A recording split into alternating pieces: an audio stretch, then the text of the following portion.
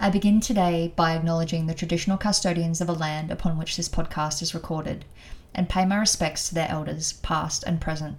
I extend that respect to Aboriginal and Torres Strait Islander peoples who may be listening here today.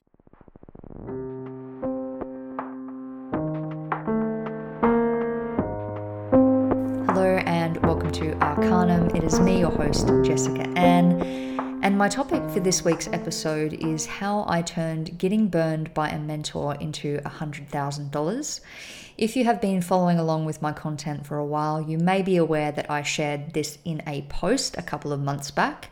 And why I've brought this into the arena of a conversation on the podcast is that for those of you listening in the coaching space, or potentially having been a client of someone in the coaching space, my desire is for you to walk away from this conversation feeling more empowered, being able to take more bold steps in your business to create more profitability and also improve your client relationships as well as your coach relationships to get the most out of them so you're getting the best ROI possible.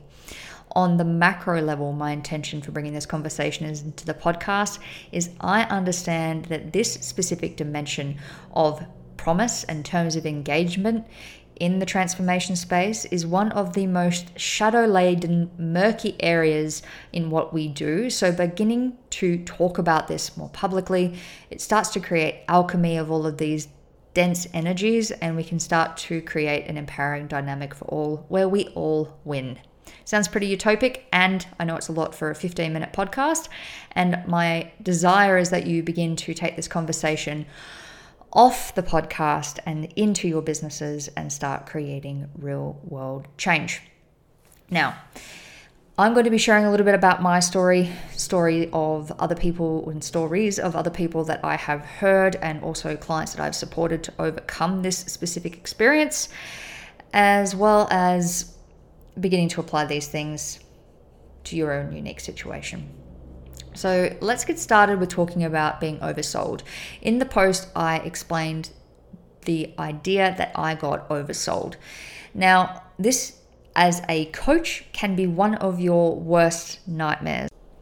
And I have definitely dealt with these fears firsthand, both when I was first stepping into claiming my space in the coaching industry, and also when I'm having conversations with students in the Artemisia Energetic certification, and even seasoned coaches who are looking to move into offering something outside of their current product suite. It can bring up feelings of imposter syndrome when we are moving into our edges. So how do we avoid overselling, even as we ourselves are starting to spread our wings into a new arena, whether or not that's stepping up as a coach for the first time or stepping into a new space? And of course, the flip side of this being, as a customer, as someone that is purchasing, how can we become aware of when we are being oversold? How can we identify if this is what's taken place? And what do we do about it?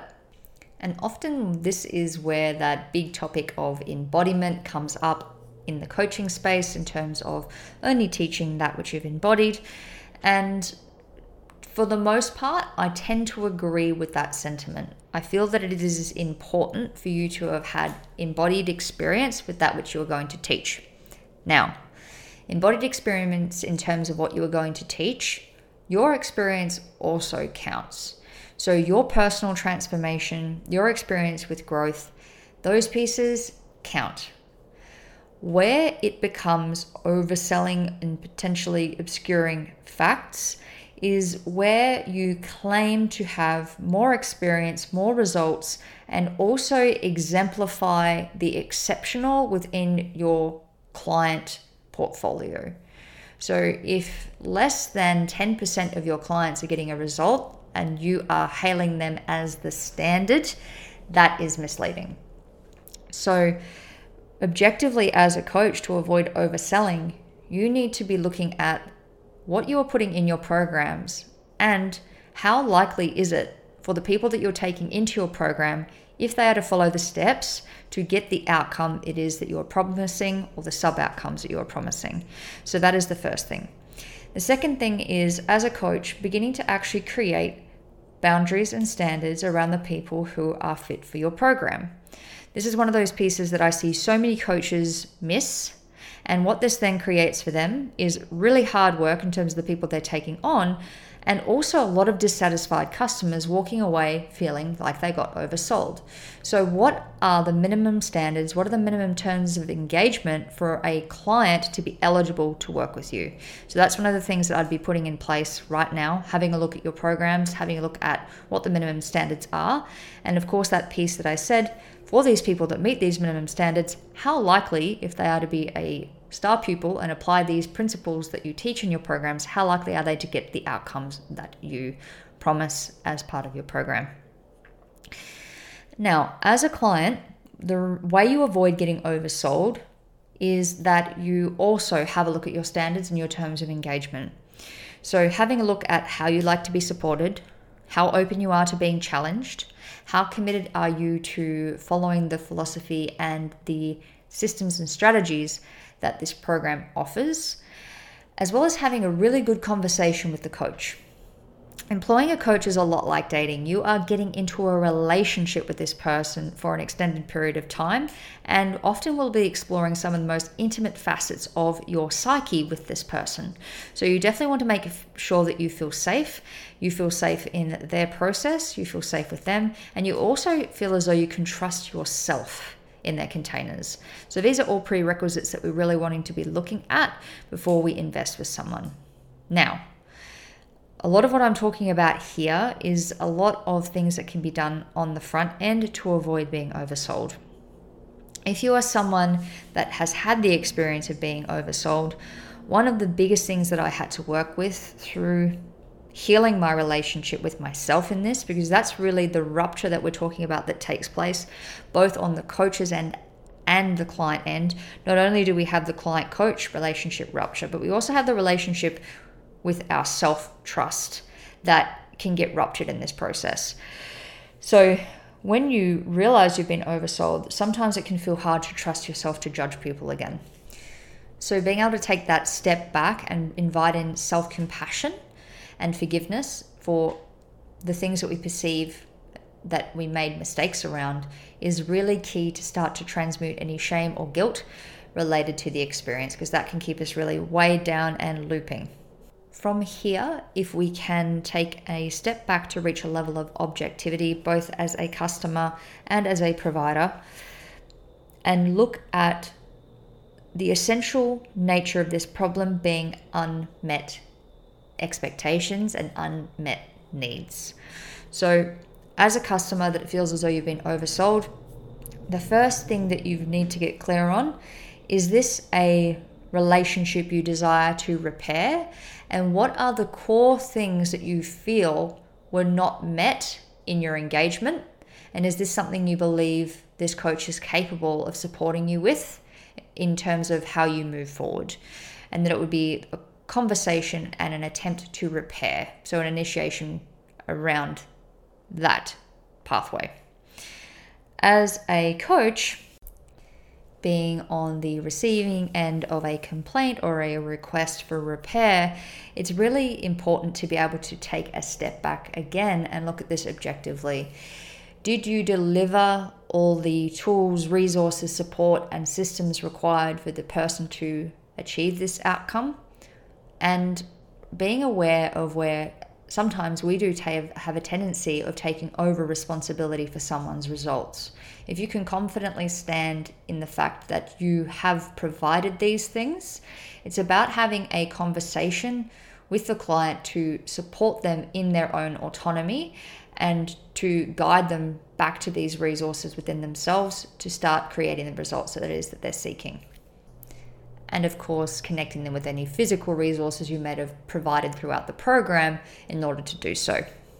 So we talked about the practical side of beginning to heal this relationship, how we avoid this happening moving forward in terms of our terms of engagement, both as a buyer and a provider. So what do we do beyond this to take our power back? The most important and often the least talked about relationship we can have in business and in life, in relationship, in health, regardless of what domain in life we are speaking to, the most important relationship that you can have is the relationship you have with yourself. if this situation has impeded in your self-trust, if it has impeded your self-trust, the first relationship you need to seek to repair is that with yourself. And the primary way to do that is to invite in compassion and self-forgiveness around guilt and shame. And from this space of beginning to alchemize guilt and shame and repairing the relationship in self, one of the things that can happen is that we then shift into spaces of anger. If you are familiar with the work of David R. Hawkins, books such as Power versus Force, The Scale of Consciousness, anger sits at a higher vibrational frequency than grief, apathy, guilt, and shame. So as we begin to move through these denser emotions, naturally sitting in anger can feel quite righteous. It can feel as though we're actually stepping back into our power. And this is where projection can begin to happen. And this is both as a customer and as a practitioner. We can start to project onto the other person around their behavior, what they did wrong, judging them, blaming them for the situation we find ourselves in. And this is where it's really, really key to understand that owning our anger, our judgments, our projections isn't the same as condoning their behavior. However, in the post that I wrote about this a couple of months back, I spoke about the idea of holding on to anger being like holding onto a hot stone and expecting the other person to be burned. The more that we sit in rumination around anger directed at another individual, the more power we're giving away. This is a power leak. So it's really important that any anger that we're feeling around this situation, we move and we resolve within ourselves first and foremost. And it is through this process of taking back ownership of our energy, of our attention and our intention that exciting things begin to happen. This is where we start to move forward beyond the foundations of where we're directing our energy now. So for me, in my experience of recognizing where I felt like I had got burned, where I had been overpromised and underdelivered upon, I began to understand what this situation offered me. And this is where I refer back to the Hermetic principle of polarity, the concept that everything is dual. If I could look beyond the one side of the argument that I was seeing and look at the inverse, what opportunities had been offered to me through this other person's conduct. This is where I began to reveal within myself all the qualities, values, and pieces that supported me to generate that $100,000 within my own business. Again, this isn't to condone someone else's behavior if they have intentionally obfuscated the facts and have oversold you knowing full well they were unable to deliver. What I'm talking about here is something that Carolyn Elliott, the author of Existential Kink, highly recommend her work, talks about, which is the poison path. Sometimes our blessings come in poisonous disguises. When we have been burned, it is a unique opportunity to see this duality and to see ourselves in a new light. So from moving through the shame, the guilt, and the projections, we can finally arrive at a space where we start to look at the other side of this coin. What are we not seeing? What qualities have we invited this situation in potentially to highlight within ourselves if we wanted to play it through that frame? And that's not to say we are entirely responsible for all the shitty things that happens in our lives. However, for me, in terms of playing an empowering game, I look at it as though these situations have been invited into my life for a reason so that I can create an empowering dynamic with them and move forward with more ease, speed, and strength as a result. And the reason I find this frame so empowering, both from personal experience and also the people that I have supported to navigate this themselves, is when we have the courage to put ourselves back into a seat of power as the creators of our own reality, we can choose the game that we are playing. So whether or not it is something we have called in or whether or not it is just a stroke of bad luck, if we choose for it to be medicine, no matter how bitter, we can then choose how we want the game to look moving forward. And it was through owning the game and deciding the game that I was here to play that I was able to show up with the integrity, the ethics, and the values that supported me in creating that six-figure result. And the other side of this too, it has made me such a better coach, and it's also made me a better customer. When I'm looking to engage a mentor, I am going in eyes wide open into this conversation around what it is that I'm available for and what it is that I am not. I would love to hear from you guys. How have you found this conversation? Is there any areas that you feel this was lacking and you'd like me to flesh out a little bit more? Let me know via the Instagram DMs or on my comments on the reel that I'll publish associated with this podcast. And if you are yet to subscribe to Arcanum to stay up to date with the latest episodes, I recommend you do that now. And I will speak to you guys next week. Hasta la vista.